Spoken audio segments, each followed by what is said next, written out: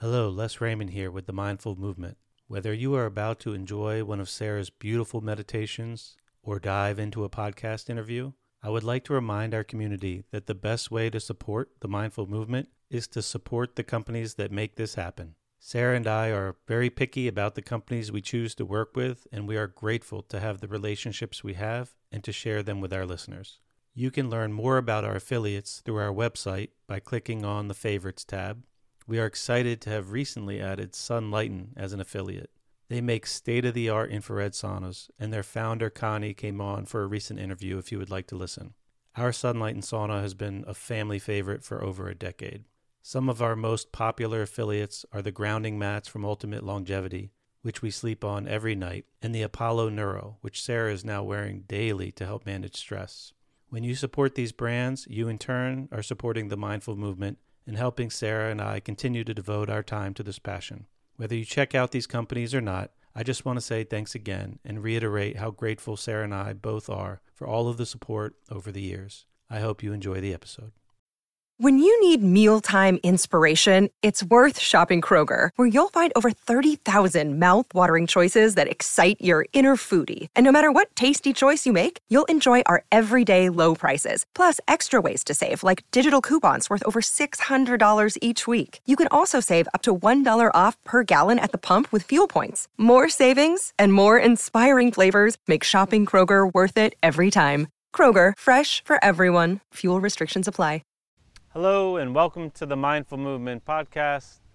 I'm your host, Les Raymond. Thanks for joining me today for another episode. I have Cory on the podcast today, and she reached out to the Mindful Movement to come and chat, and when I checked out her info, a lot of it really resonated with me. I think I find myself after just the continuing deepening of my own practices through meditation and breath work and through other modalities that I tinker with, I find myself pondering some of the, larger questions of life and, meaning of life type stuff. And something that has come up with me personally a lot over the years is like the pondering of trying to figure out what's real, like the ideas around the nature of reality itself. And I think they pose fascinating questions. It seems like we are set in a way where we go through life with these assumptions that everything as we experience it is what's absolutely true. But we know that we're bound by our nervous system and our sensory organs, the way we take in visible light into our eye and the way we hear things. And we perceive these things a certain way, but it's the human way. Whereas we know that as scientists study other animals, that they perceive things differently. So who's to say what they perceive is, not true and what we perceive is true? So it just makes me wonder that there's a lot that we don't understand quite yet, and the idea of, exploring these questions I find enjoyable for some reason. So Caroline works in the realm of, consciousness and using different concepts around it to help improve life, and as a medicine, it's what, as we've described before, medicine is kind of what helps you live. And if you could use the ways that you look at things, and then being open to using those in ways that could kind of support your life as you kind of dance your journey, that that could be a different form of medicine, but very useful. She's been involved with a lot of films that are fascinating looking. Honestly, I haven't dove into them yet. I've just kind of watched the trailers and some information about them. but just from scraping the surface, I'm really intrigued, and I'm looking forward to taking a deeper dive into her work. I find it fascinating, but it definitely connects with the ideas of like using your mind. And I know through meditation, one of the things that I've learned is that we're not necessarily our mind, but it can be, used as a tool through practice, whereas without practice, maybe we're more likely to be used by our mind. And, I've always been drawn to the ideas of placebo. Like, I know in a lot of clinical studies, when they're trying to figure out if, let's say, a certain compound or drug works, that they always have to account for placebo. And I've always taken that as evidence that the placebo is very real, which raises the question, what is it? So on some level, it's our mind's ability to affect our biology, and that there's no real like separation between our mind and body. So as we, refine the way we think, what we believe about things, that can affect our emotions. It could really affect our internal chemistry, and it could affect the outcome of like how our sense of health or wellness is being expressed. And I love that stuff. And Caroline seems to have spent a lot of time in that realm. It sounds like she started at a very early age, so it was nice to hear, how she was kind of awakened to these ideas, and then she's been on quite the journey. She's done a lot of work. We didn't have a ton of time. I feel like there's a lot more we could have got into, so maybe on a future episode she'll come back and share more. But I really enjoyed talking to her. She, radiates a very lively energy that I feel like the world could use more of now. Hopefully that she just a huge smile, a lot of positive energy that just comes off her. And, I think we could all use some of that. So I hope you enjoy the episode, and I want to thank you again for tuning in.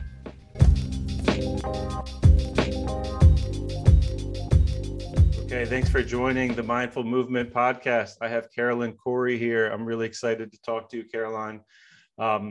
Maybe you could say hello to the audience, and then we'll dive right into how you got involved and what you got involved in.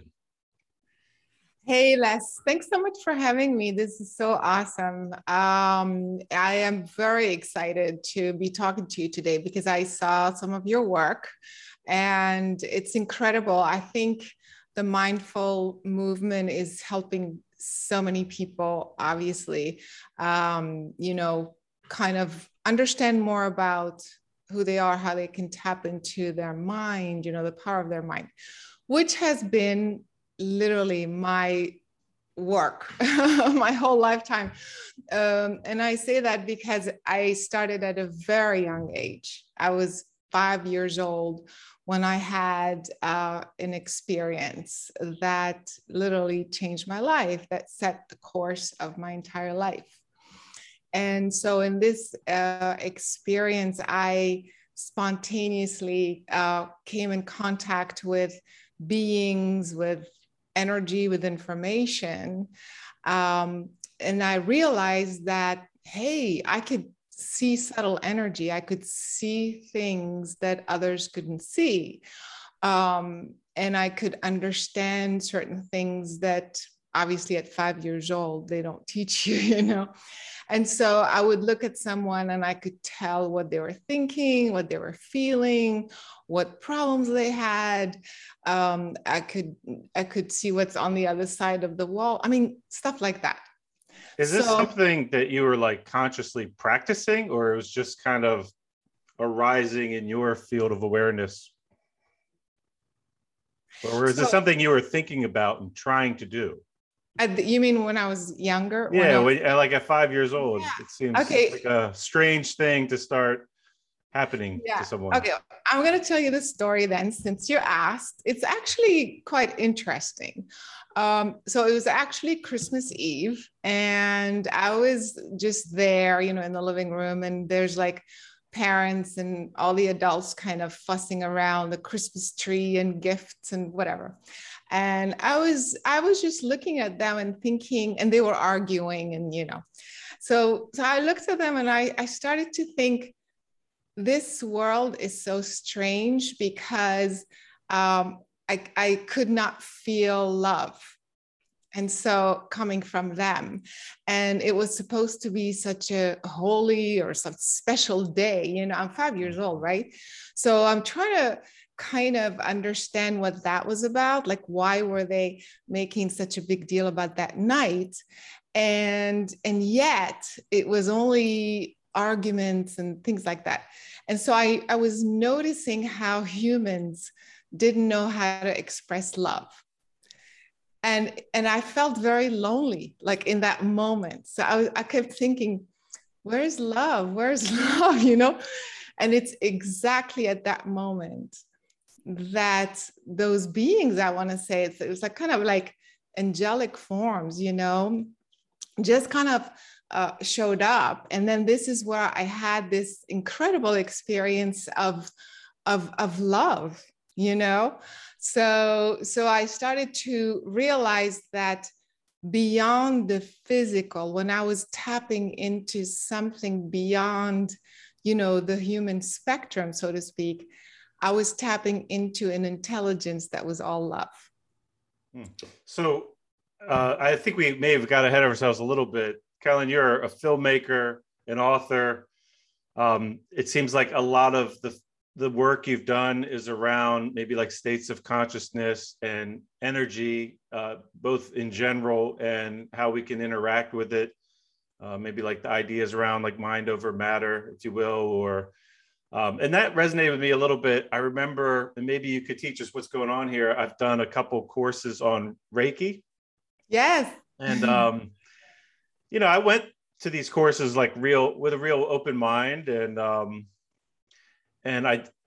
it was interesting to me. I found myself kind of toggling to some level of like not being able to deny that I was clearly having some ability to interact energetically with, and maybe it was just with myself, but I at least perceived that it was with others also. And I felt that other people could interact energetically with me. And, I remember being in these, like day-long courses or whatever, like pondering what's really going on, like how's this working, and kind of almost like a discussion or a debate between like the right side of my brain and the left side of my brain. Right. So it sounds like you've done quite extensive work in that area that I guess stemmed from this very early childhood experience you have. I guess first, what led you to go from that experience you just referenced to this lifelong course of learning and understanding and teaching? And how has that related to, I don't know how to say this, like, how's that brought you to what you're doing now, really? Like, that's a big gap to cover, I guess, from 5 years old, when you've had 5 or 6 films you put together and multiple books. But maybe you could give us like a summary of that process, and then maybe we could dive in a little bit to the science behind some of these concepts, these ideas that I find fascinating. Yeah, well, it's exactly what you just said. When you were in those courses, you could tell, you could feel there's something beyond. You are tapping into the energy. And that's exactly what happened to me when I was 5 that I was describing.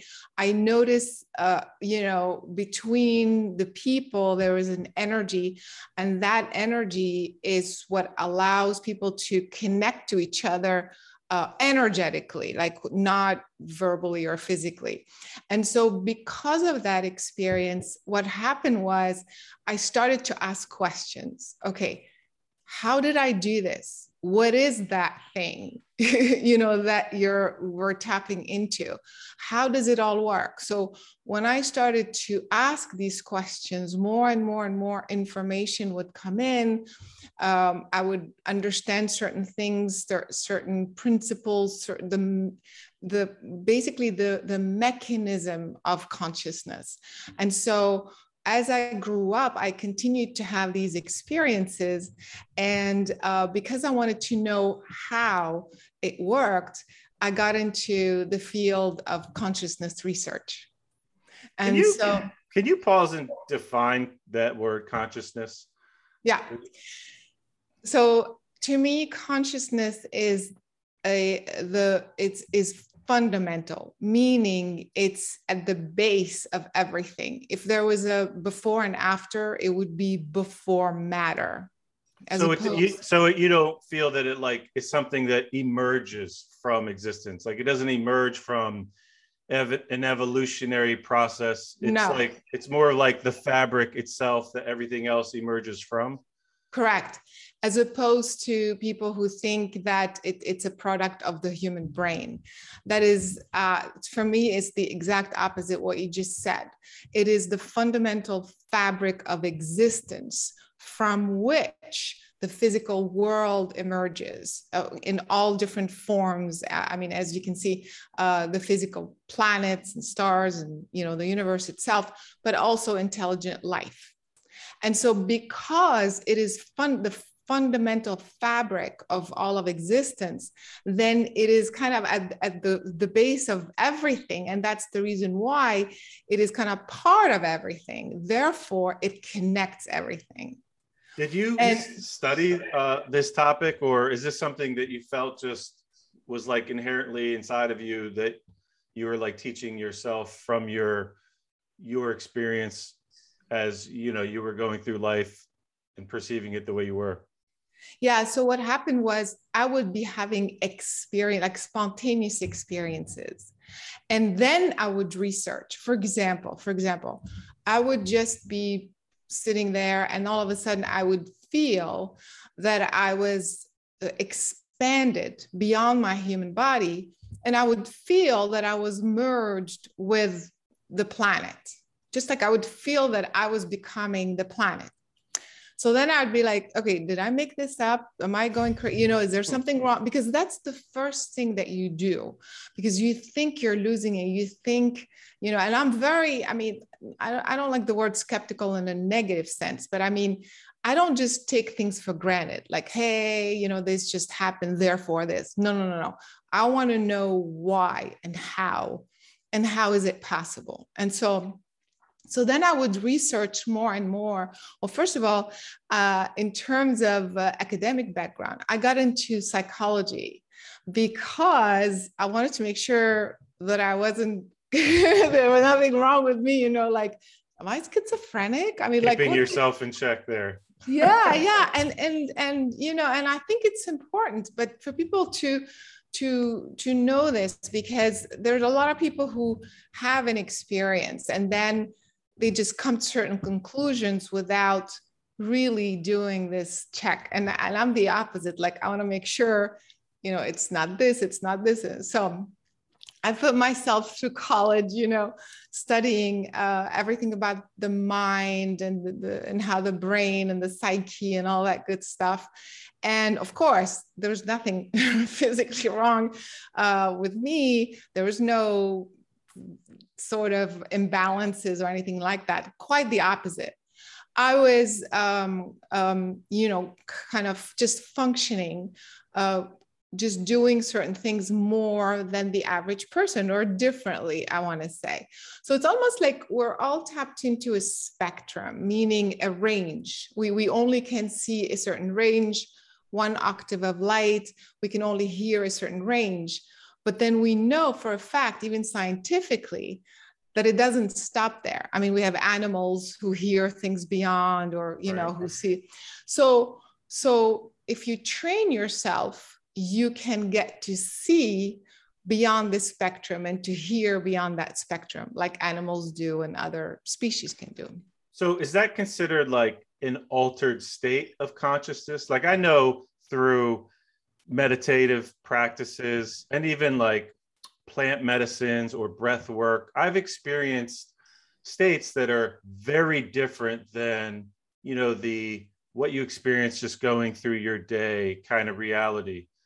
So, I mean, is that kind of what when you're getting in touch with like energies outside of what just seems like the regular experience, is that altering your state of consciousness? I mean, or is it you're just like tapping into a different section of some more universal consciousness that's always there that we could kind of go in and out of? Or do you have any thoughts on that?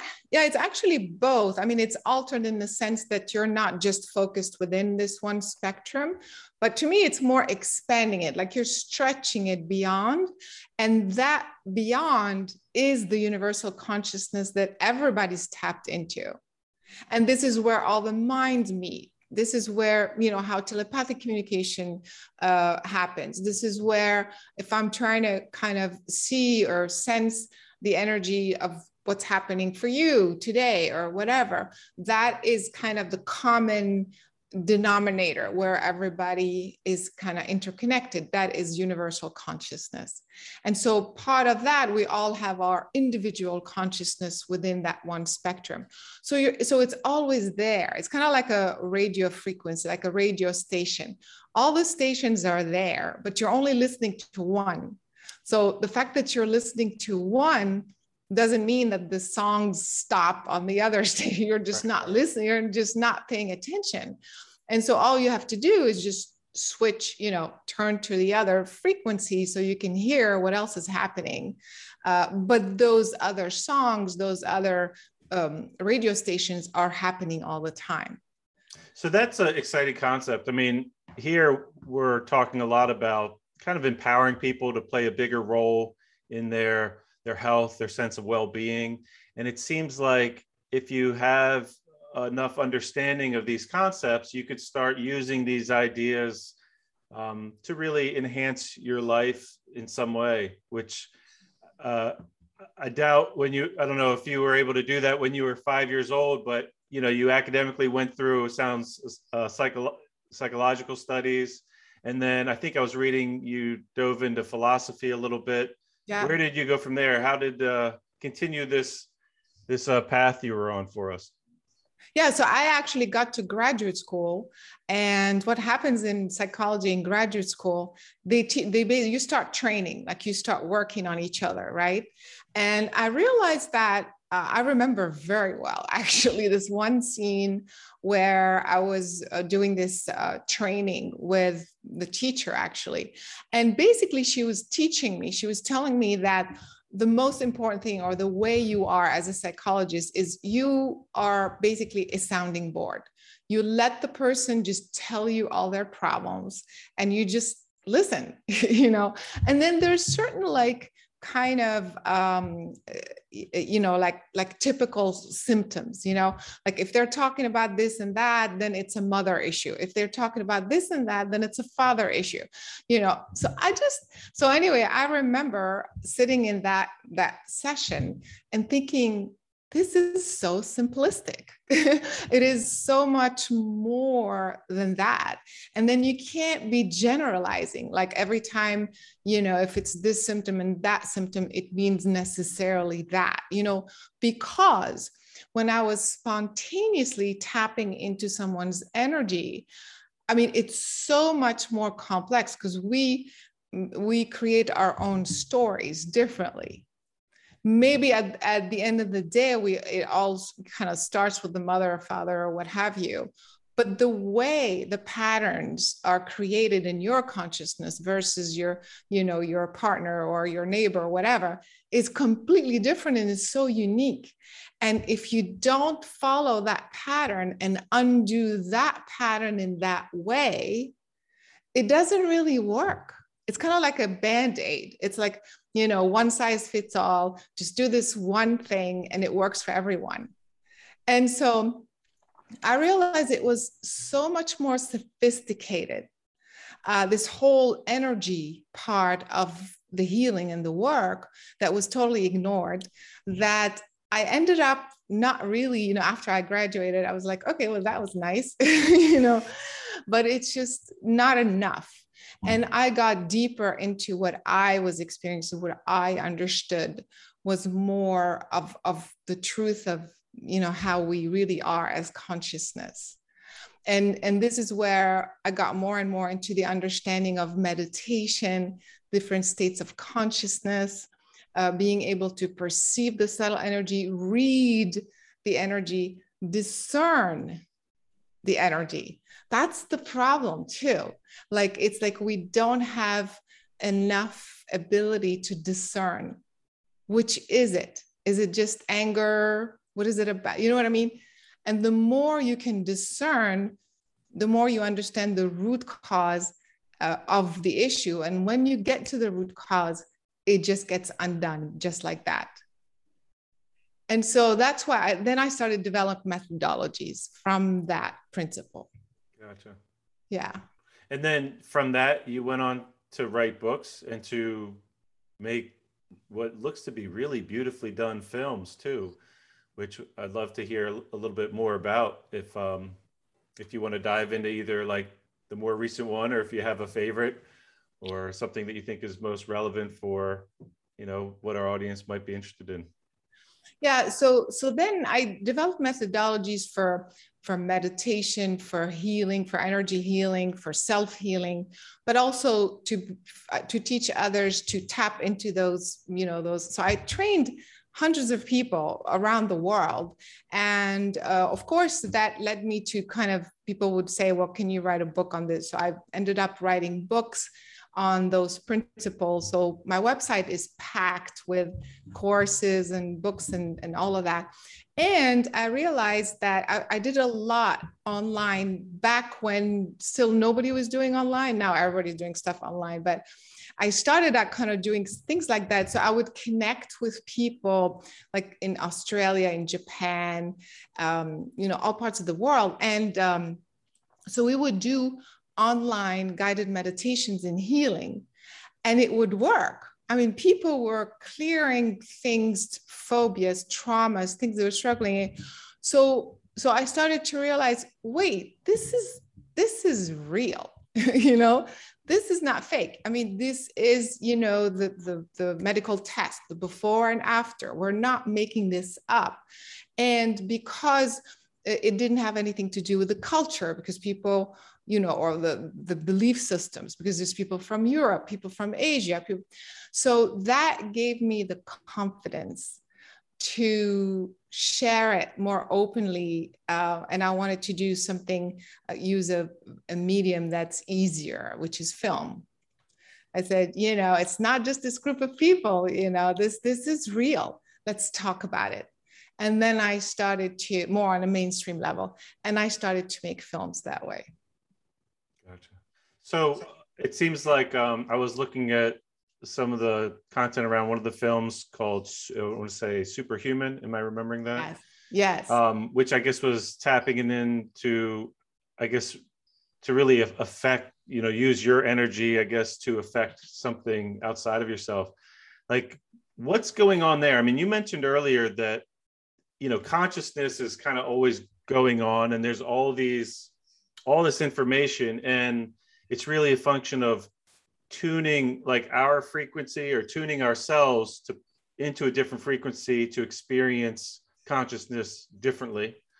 But what's happening when someone is using energy in some way to affect something else? Like, how does that relate to this all-encompassing like fabric that we exist in?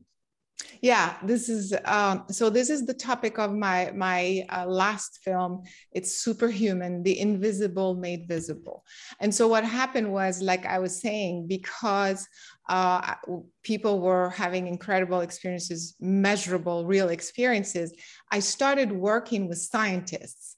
And scientists, of course, in the field of consciousness, and what they do is they try to measure, have some sort of actual measurable effect of consciousness. So, because what is consciousness? It's everywhere, right?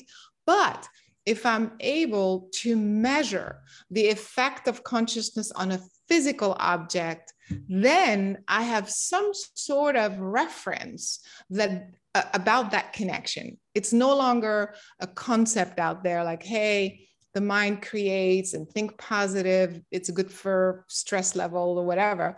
These are just concepts. But when you actually see a device responding to your state of consciousness, then it starts to be interesting.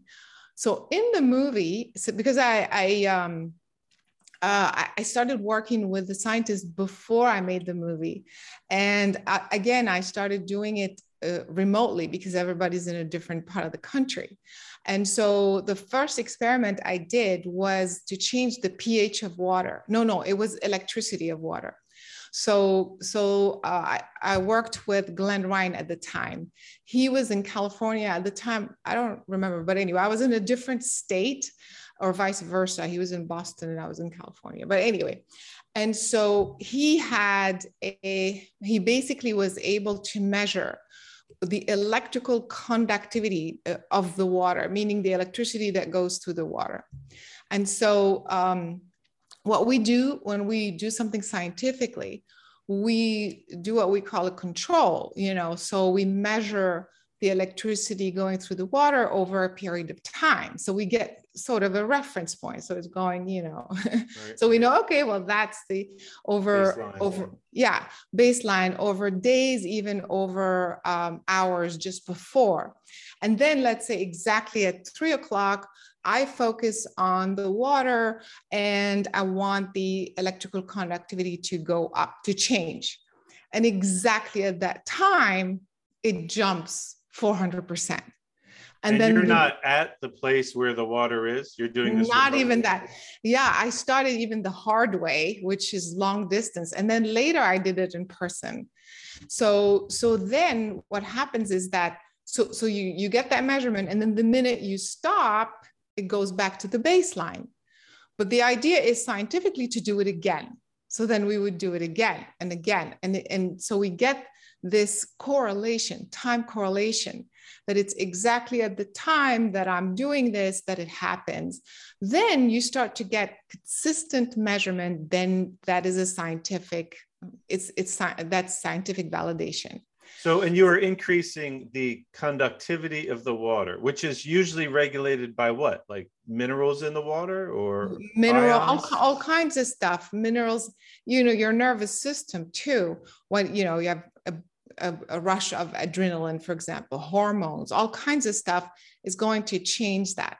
And so in this experiment, the idea, I think I did water and DNA also.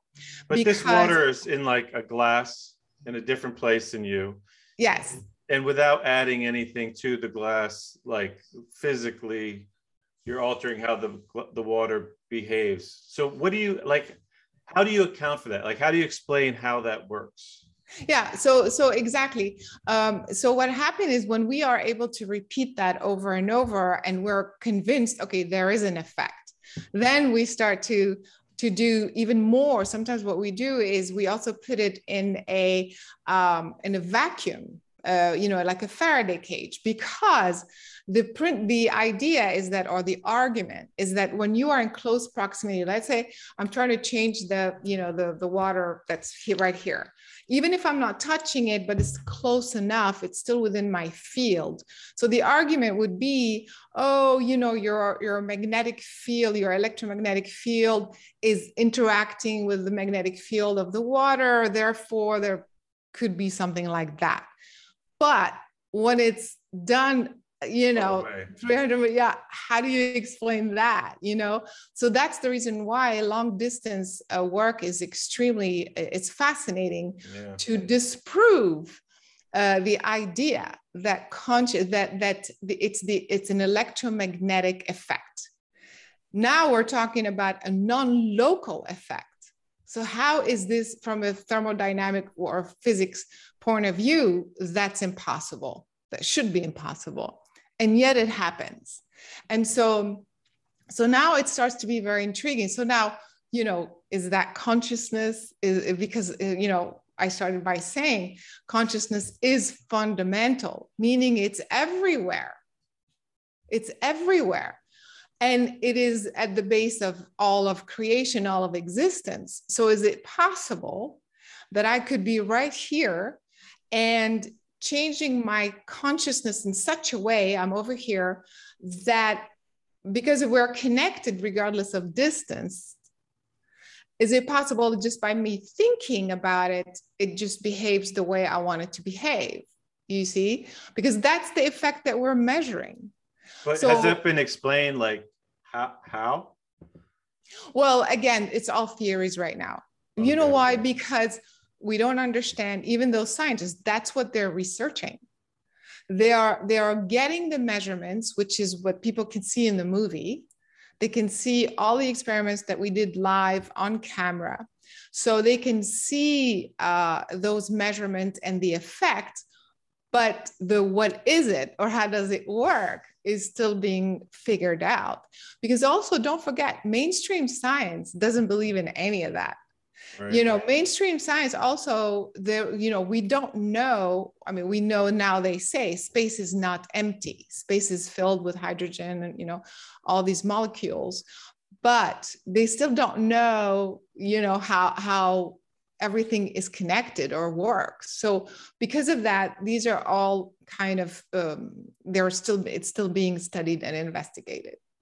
Yeah, I've done some rabbit holes in like space and matter. I guess that's, in the realm of physics, and it's fascinating because something that seems to come up is like the closer scientists look at particles or matter as we experience it, the more it looks like it's made of nothing. Like, yes, which is empty space. It's mostly empty space. So I'm like, well, how does this chunk of empty space exist or emerge within this field as a part of this tree, as compared to a part of that squirrel running by the tree? Or like, the closer you look, everything's made of the same stuff and it's mostly nothing. Yeah. But obviously we experience it is so, what we experience, we're sure is there. Like, we feel very strongly that this is reality, but we're seeing like this little sliver. And then when they look out into the cosmos, there's a lot of space that they haven't really identified. I guess it's called like dark matter. Dark matter. And it takes up more space than the matter that we have identified. So it's like most of that exists as we know it. We still don't really know what it is. And it seems like it's a lot of nothing. But nothing. Out of that nothing, a lot of something seems to be able to emerge, that we seem to be walking through our lives, in this soup of matter on some level. So that's interesting. Yeah. So they admit they don't know how this is working, but they admit that it's a measurable effect. So they're using scientific sensory tools to pick up on alterations of, whatever that matter is, but they know that you're likely the reason it's happening, because you're doing this thing at 3:00 at the same time they see the change, but they themselves can't say this is what you're doing and this is how it's working. Yeah. And also another thing is there are different methodologies. So that's what I also was experimenting with. So for example, I also, just for people to know, it's not just water. So we worked with DNA. I was able to change the DNA, the molecular structure of the DNA. Hello. I mean, long distance, that's crazy. And so also working with physical objects, moving physical objects, also changing the pH in water. So just as a side note, I'm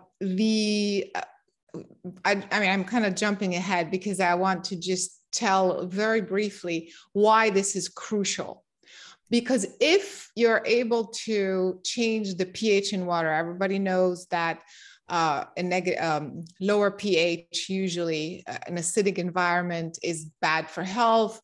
Viruses, bacteria thrive on this sort of, so having an alkaline balance in the body is healthy. So if I'm able to change the acid alkaline balance with my mind in a glass of water that's in front of me, I can do this to my body.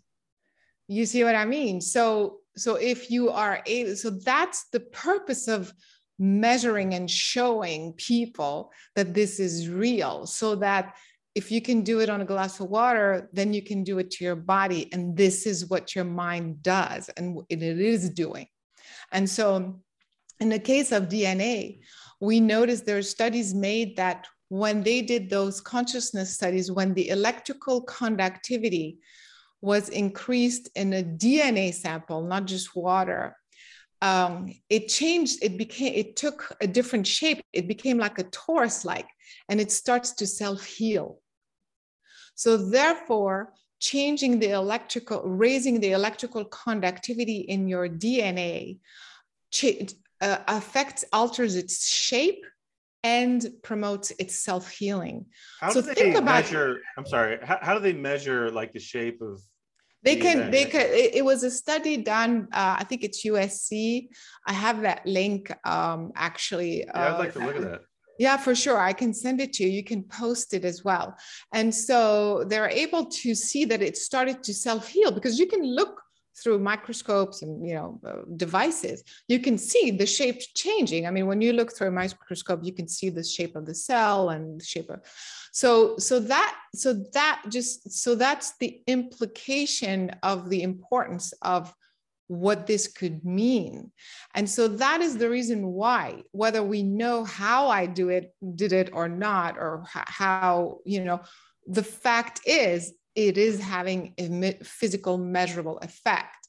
So that's the first most important point that people can take from this. It's not just for fun. It's not just, this is something that people can. So now, for example, your kid has a tummy ache. Okay, it's probably too much acidic, or something like that. Just see if they can start to have that reflex to focus on the stomach, for example, and try to change its acidic environment and see if that works.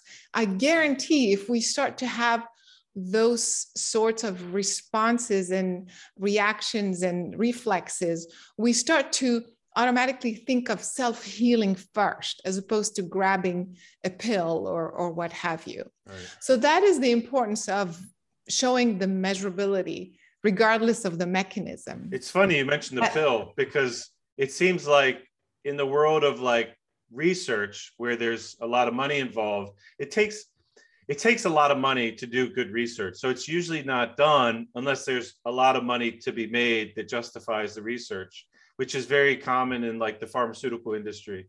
And one thing that stands out with their studies is they're always trying to control for placebo. And it sounds like kind of what you're referring to is kind of whatever goes on in the placebo. And it's always looked at like the obstacle in the way, like the enemy, as opposed to like, why aren't we using this? Yeah. With intention to serve a purpose for healing. If we're getting effects with people that are taking the placebo, I mean, I can understand when there's a lot of money on the line, you're saying you need it to compare to, but it's like they're missing the boat of, wait a second, if the placebo is real to the point that we have to account for it, why aren't we just using that? Exactly, but that's precisely the point. And that's precisely what we are demonstrating. So even scientists know the placebo effect has been measured, demonstrated, validated. So exactly why not that?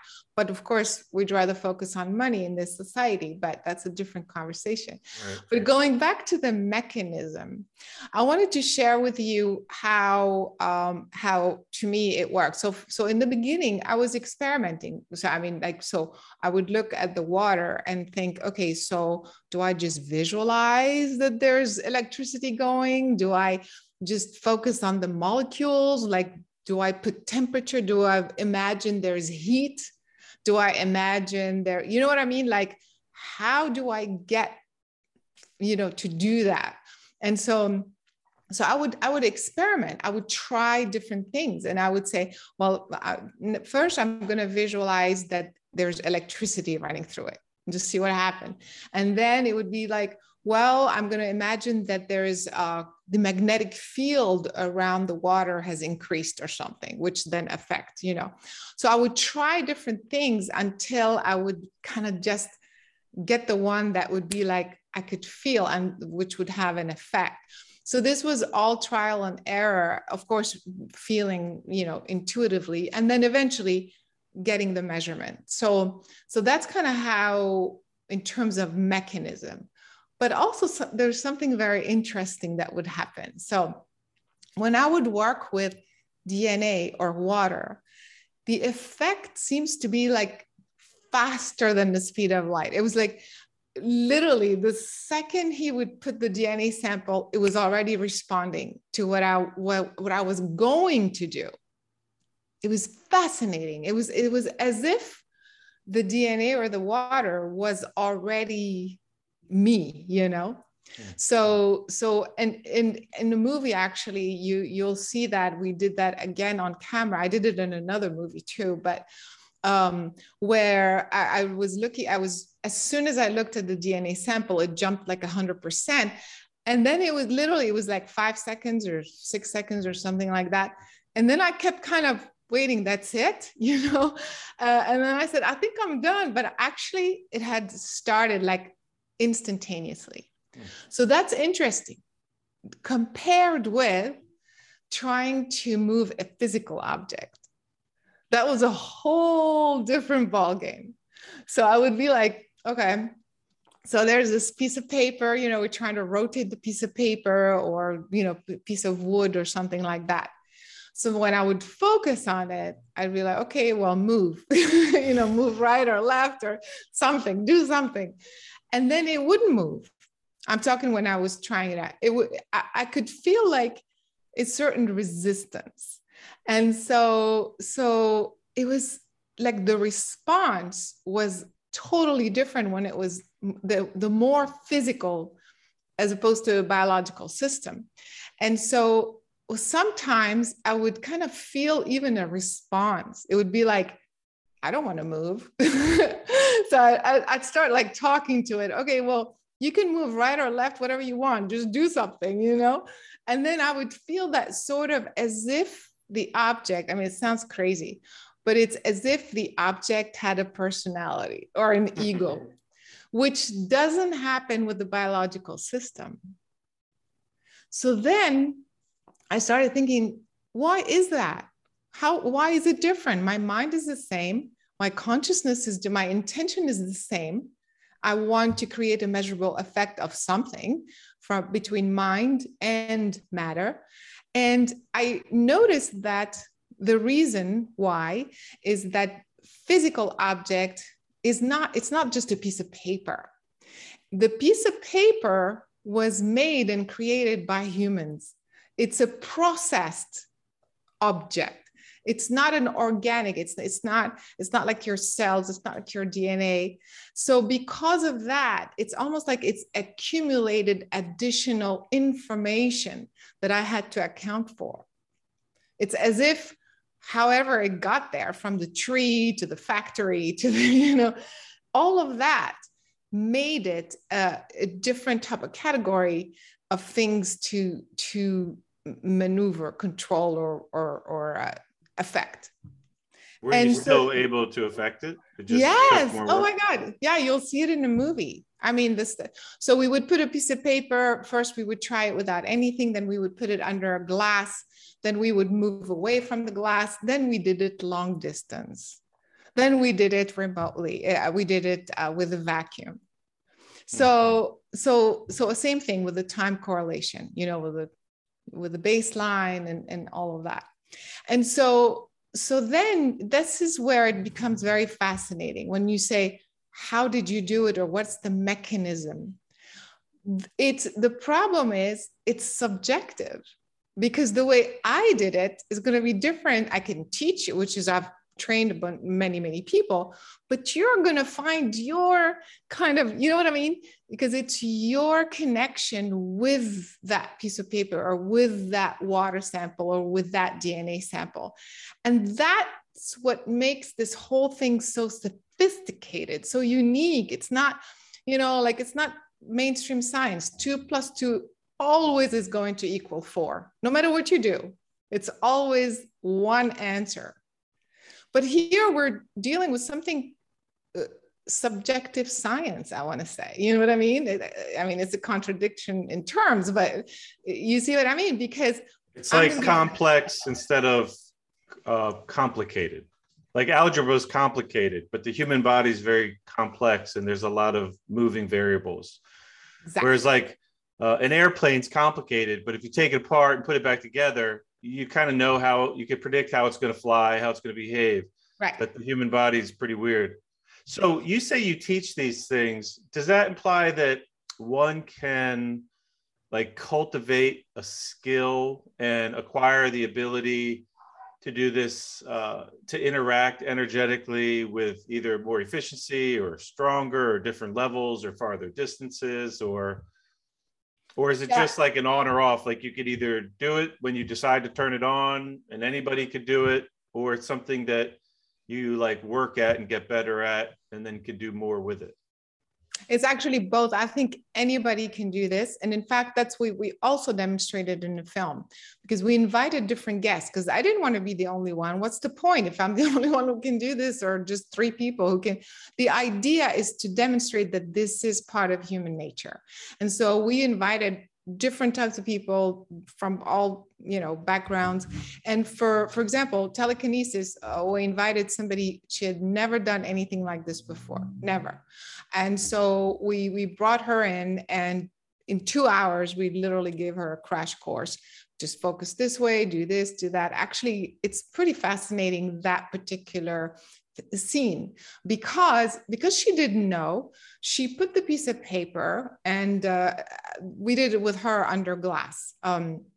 And so we told her, just focus on it and just like project what you want or whatever. So she was holding the glass, and then she moved away from the glass and nothing was happening, like nothing. And we were like, we have 6 cameras rolling, which is actually the worst condition to do this kind of work, because you have this energy being bombarded. You're bombarded with this energy of, is this going to work? Doubt, skepticism, and so then and this person who has never done it before is feeling very, insecure. And so anyway, nothing's happening. And then all of a sudden she's like, I don't know, I'm just going to like sit there and I'm just going to give it love. I'm going to give, and there was 2 pieces of paper. So she said, I'm just going to play. I'm going to give them names. So she called one piece of paper Juliet and the other one Joe or something. I don't know. It was kind of funny. So she gave them names, and then she said, I'm just going to play, and I'm just going to just give it love. And the second she said love, those things were rotating like crazy. I mean, it would rotate in one direction, it would stop. It would rotate in the other direction, it would stop. It would rotate. I mean. So what's going on with all like the people running the cameras when they watch all this? Yeah. So that was another super funny thing. So because I'm super sensitive and I'm running the show, I'm directing and I'm producing and I'm in it too, on top of that. So what I would do is I would prepare the crew. Well, most of them were pretty conscious people, but a lot of them aren't. I mean, you can't just, and so I would tell everybody, okay, roll the cameras, make sure focus, everything's working.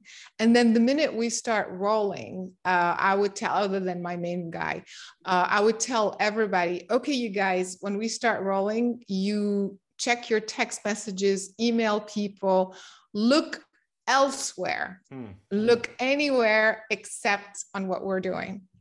And so it was on purpose. The second they did that, it's kind of like the energy of expectation and need, it was gone, because it was more like whatever happens, happens, and this is when things were rolling. So there was a lot of preparation we had to do with that, because it was very, very difficult to work under those conditions. Yeah, that sounds pretty impressive and fascinating, that you could like make an object move. I mean, I know one thing that resonates with me. I mean, I find that the ability to interact with our own energy is really powerful, because I do think in general, most people are like suffering in some way. Like I think there's a lot of suffering that people deal with, and I'm always envious of the people that seem to handle it very well and are experts at like minimizing, but most people are like dealing with something. And I remember at the Reiki workshop, because I can be a skeptic too, and I have like a natural devil's advocate to me, but I'm also like gullible too. I'm like extremes. But I remember the woman that was running the Reiki course, like quickly brought to our attention that everybody's done this at some point. So like for those that are skeptic out there, I mean, she brought up the fact that, anybody has experienced at some point where like you bump your knee into the corner or something, or you stub your toe. And we have this instinct to just like put our hands on it. Like we just grab the pain immediately. And there's something that takes place. Like it doesn't make it like just go away, but it makes it some degree better. Yeah.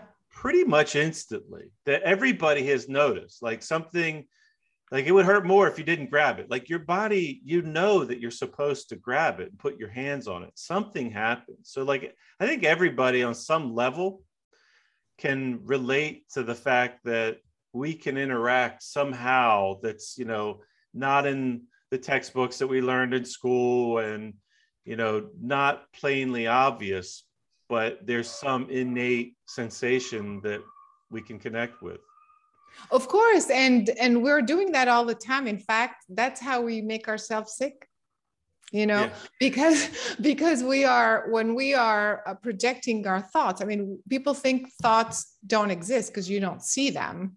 But actually, this is a frequency. You're emitting a frequency from your mind. And even though you can't see them, but there's still frequencies that exist. And where do they go? I mean, well, what are they? When you're talking to yourself, the mind chatter, like, oh my God, what's going to happen, or this or that, you are literally putting all these frequencies in your cells. And eventually these cells start to absorb that information. This is how patterns and belief systems happen. The fear of being a failure, thinking that you're a failure, thinking whatever. You weren't born thinking you're a failure. I can guarantee you weren't born as a baby thinking you gradually kept putting these subconscious thoughts in your cells until your cells after a while said, okay, you want me to be a failure? I'll be a failure. So that's kind of what we're demonstrating here, that if the mind, our consciousness is affecting, here's the measurement where we're not making this up, is affecting water, and meaning it's affecting the physiology of your body, then anything that your consciousness is putting out is affecting the body. That's the point. Yeah, I believe it. These are interesting topics for sure.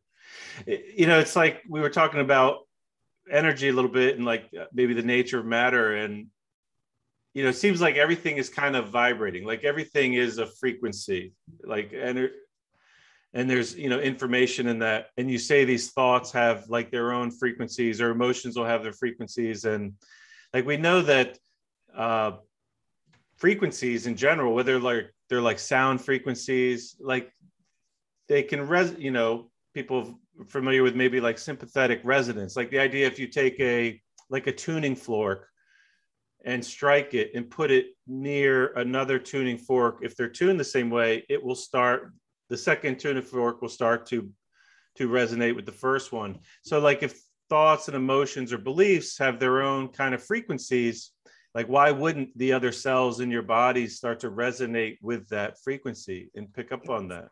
Exactly. Exactly.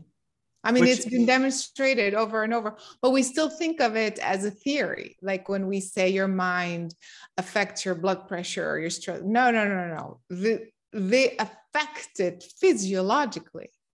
So, I mean, you know what I mean? Like every time we have that thought, every time, it's that thought is going into your cells and doing something to it. That's how we get depressed, because it's just changed the chemistry of your cells, and that gives you the feeling of being depressed, or the feeling of being sad or angry or what have you. So that's the idea. That's the point of this work. It's no longer theories out there. This is the validation. This is the measurement. There is a measurable connection between the invisible, the visible, the consciousness, the mind, and the physical world. And so, but at the end of the movie, it gets even crazier. It's not just about moving an object, but then you see in the trailer maybe, but so we have people, kids, and actually adults also from all over, who train themselves to see with completely blindfolded. So of course, the first thing people say, okay, it's a trick. Of course, that's the first thing I said. It's a trick. What's the trick? Come on, this is crazy.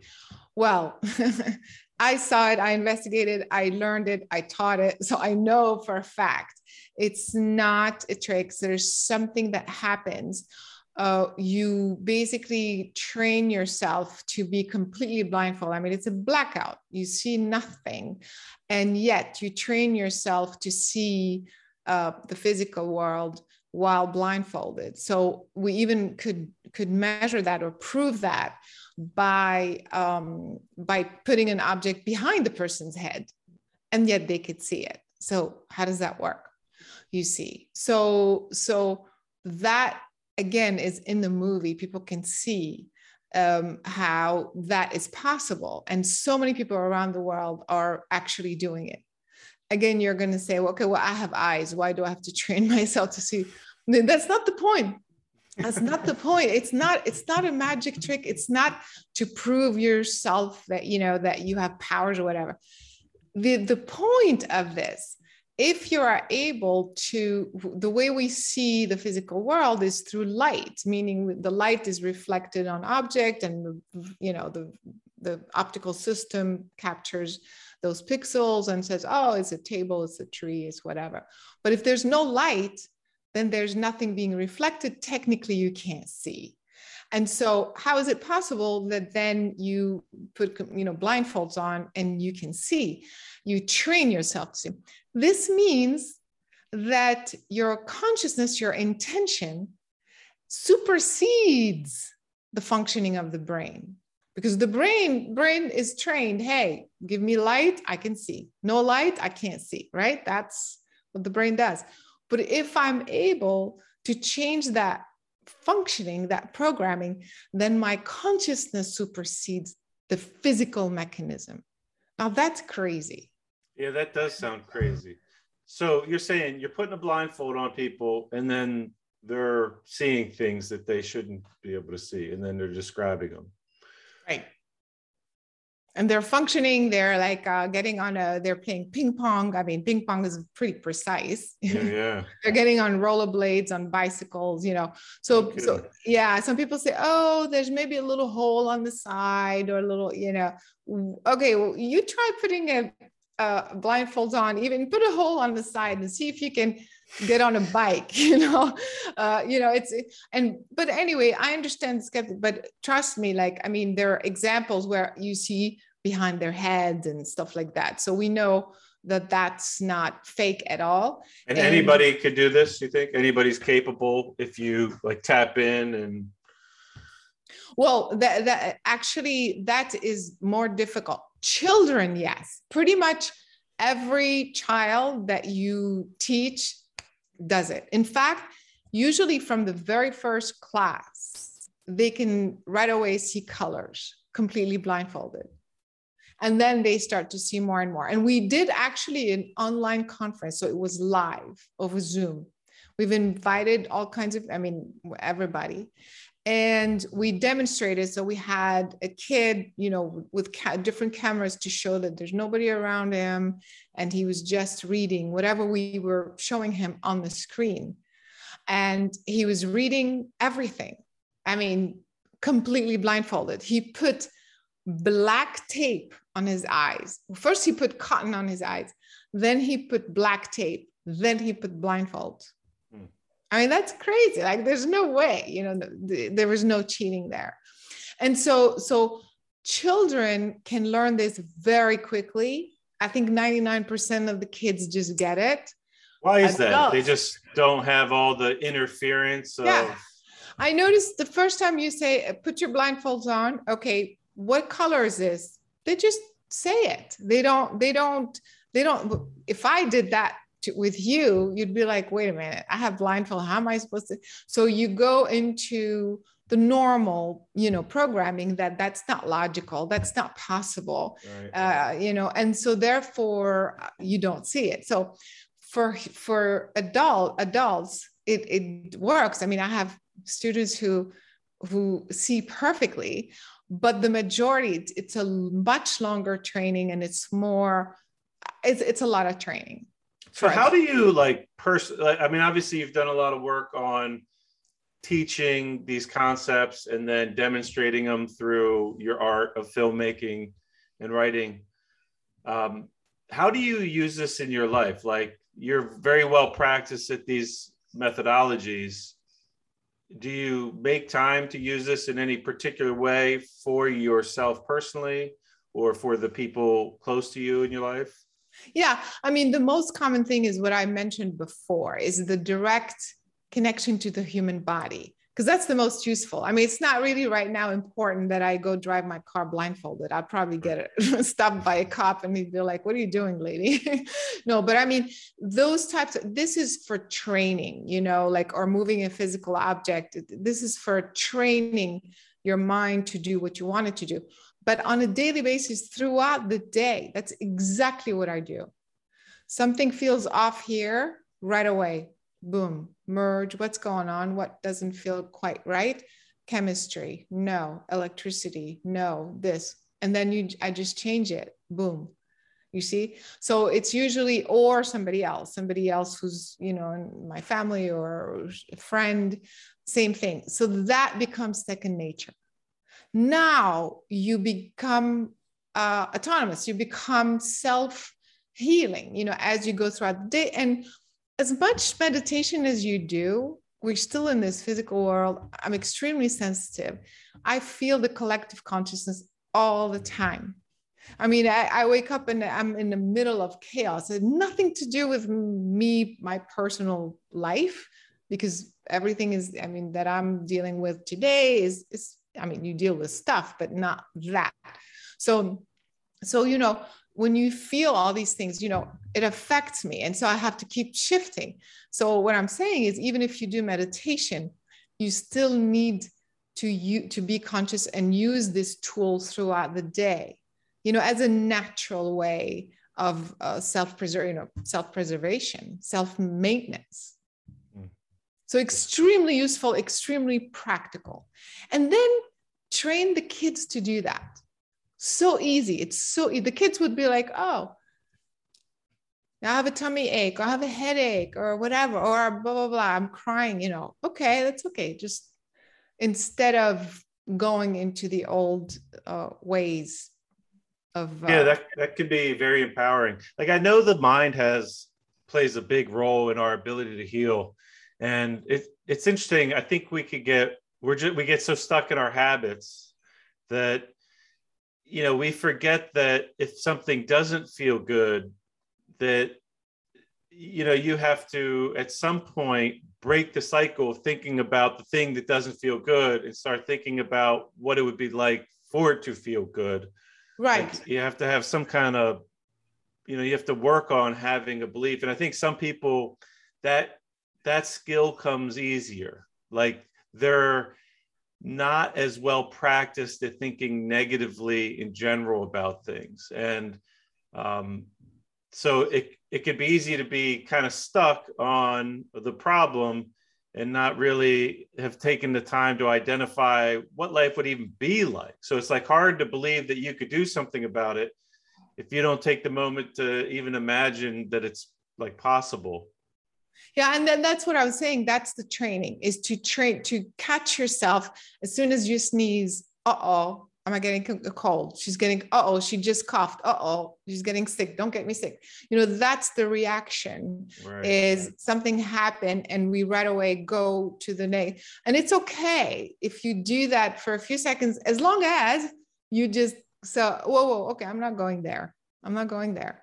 Instead of this, I'm going to focus on my body, feeling healthy, feeling strong, feeling protected. You know what I mean?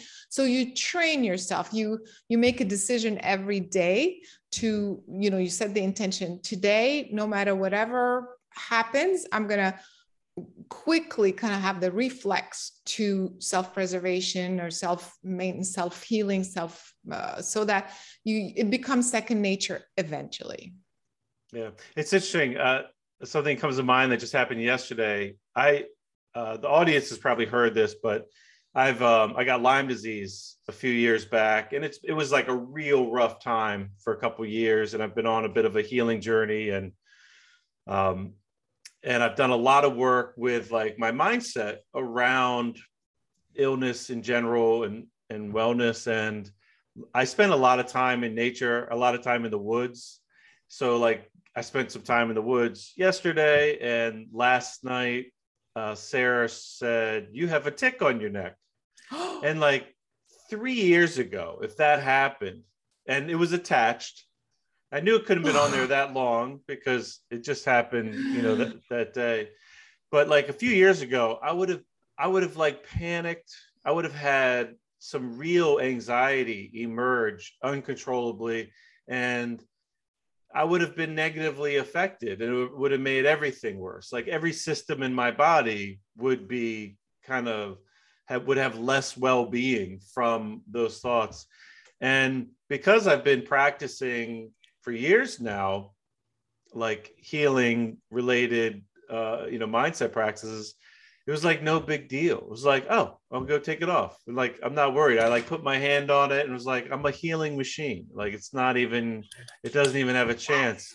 And it's kind of interesting to just self-reflect on my processes. I've, over a few years have really completely changed the way that I could perceive and experience. And it's empowering. Like we all have the ability to change. We're always adapting. We're always changing. And we have a lot of control in which directions we change. And this, this mindset component of our sense of well-being is so powerful, and I think often really overlooked and not believed in. But, the fact that they account for placebo show, we know it's real. Exactly. We know it's real. So this is great. And it seems like you have done a great job, like conveying these ideas through, an art form that people really like to digest film. And the little bits I've seen look really well done, and I'm looking forward to taking a deeper dive. Maybe you could share with us the best way for people to find out more, and if there's any other way to work with you and learn your methodologies. Yeah, great. Yes. For the film, the one that I think people should definitely see, it's called Superhuman, The Invisible Made Visible. And it's available pretty much everywhere, Amazon and Tubi TV. But they can go to the website, superhumanfilm.com, and they will see all the platforms, but also the classes that are relevant to Mind Matter on that website. But the methodology is about healing and expanding consciousness and stuff like that. That's on my main website, which is carolinecory.com. Okay, and we'll link to those in the description and in the show notes. That's cool. And I know you mentioned before we hit record that you have something on the horizon, another film coming, and we don't have to get into that now, but maybe when that's getting ready to come out, you can come back on and talk about that, because I'll just float this out to the audience. It's something that I'm very fascinated in, and I'm excited to. But I'm sure it's its own rabbit hole. And I know you have a time constraint, so I won't drag you down that rabbit hole this go round. But next time, I definitely look forward to that. Caroline, I really thank you for taking the time for chatting with me and sharing some of your gift with our audience. And I look forward to learning more about what you do and try. I like to tinker personally. I like to experiment. So I would like to up my game in my abilities to affect not just myself, but maybe also the people that I'm close to in my life, or when things aren't, going great, and maybe I could help steer their course in a more positive way. I would love to. Yeah, sorry, go ahead. Oh, go ahead. I was just going to ask if there's anything else you'd like to share or anything. Well, I was going to offer you the class that you wanted, if you want, because sure. they're online. They're online. So if you want to do the telekinesis or the blindfold or whatever, so just let me know. I'd be happy to share that with you, offer it to you as my gift, at least. But also on my main website. So whatever your heart says, just let me know. Oh, that's great. I will definitely take you up on that. Yeah, and then I'll share with the audience how that goes. Yeah. Yeah. So go to both websites. And then, like I said, Superhuman Film has the stuff Mind Matter, but the other one has everything. And it will be my gift. So thank you very much. And I love the story you just mentioned about the tick thing, because that's the point of all of this, is that anybody can do this. Everybody can do this. It's just about deciding that you can change, that you can take charge, and eventually you become that. So it's very empowering, and I'm very grateful that you shared that with me today. And I'm very grateful to be here today. Great. Well, thanks again. And for the audience out there, thanks again for tuning in. I hope you got some value out of this. And please check out Caroline's work. It's really exciting, and it's presented just in a beautiful way in the video. So, check it out and share with the audience if it affects you, and see what you could do with it, and then let the community know. Thanks, everybody. Stay tuned for more. Any last words? No, just again, I really, really hope people will check out the movie, because it's so empowering. It's also, it's taking all of this we've been talking about at a whole new level. So I really hope people will start to take control and be empowered with this work. Sounds great. Well, thanks again. And for the audience, look forward to sharing more content with you soon. Have a great day. Well, thanks again for tuning in. I hope you enjoyed that conversation. I did. Caroline is just a ball of energy, and I really enjoyed talking to her. I look forward to talking to her again in the future. I feel like she has a lot to offer, and we've really just scraped the surface. If you have any questions about the conversation, please send them my way, and I'll do my best to respond. And if there's a topic that you do want to hear on the podcast, or a certain person you'd like to hear interviewed, please let me know, and I'll do my best and see if it's a good fit. Again, I'm grateful for all the positive feedback that you provided, and I apologize. Lately, I haven't done a lot of these podcast interviews. I've been been dealing with some other stuff, but it seems to be clearing out. So I'm looking forward to being a little more consistent in the near future here. And the Mindful Movement also has some really exciting things in the near horizon. So I know Sarah is really excited to share that with the community. So keep an eye out for that. And in the next few weeks, I think we'll be able to talk about that. So thanks again for tuning in. Always grateful for your listening. And if you think you know someone that would enjoy this conversation, please share it, and just appreciate your continued support. Have a great day.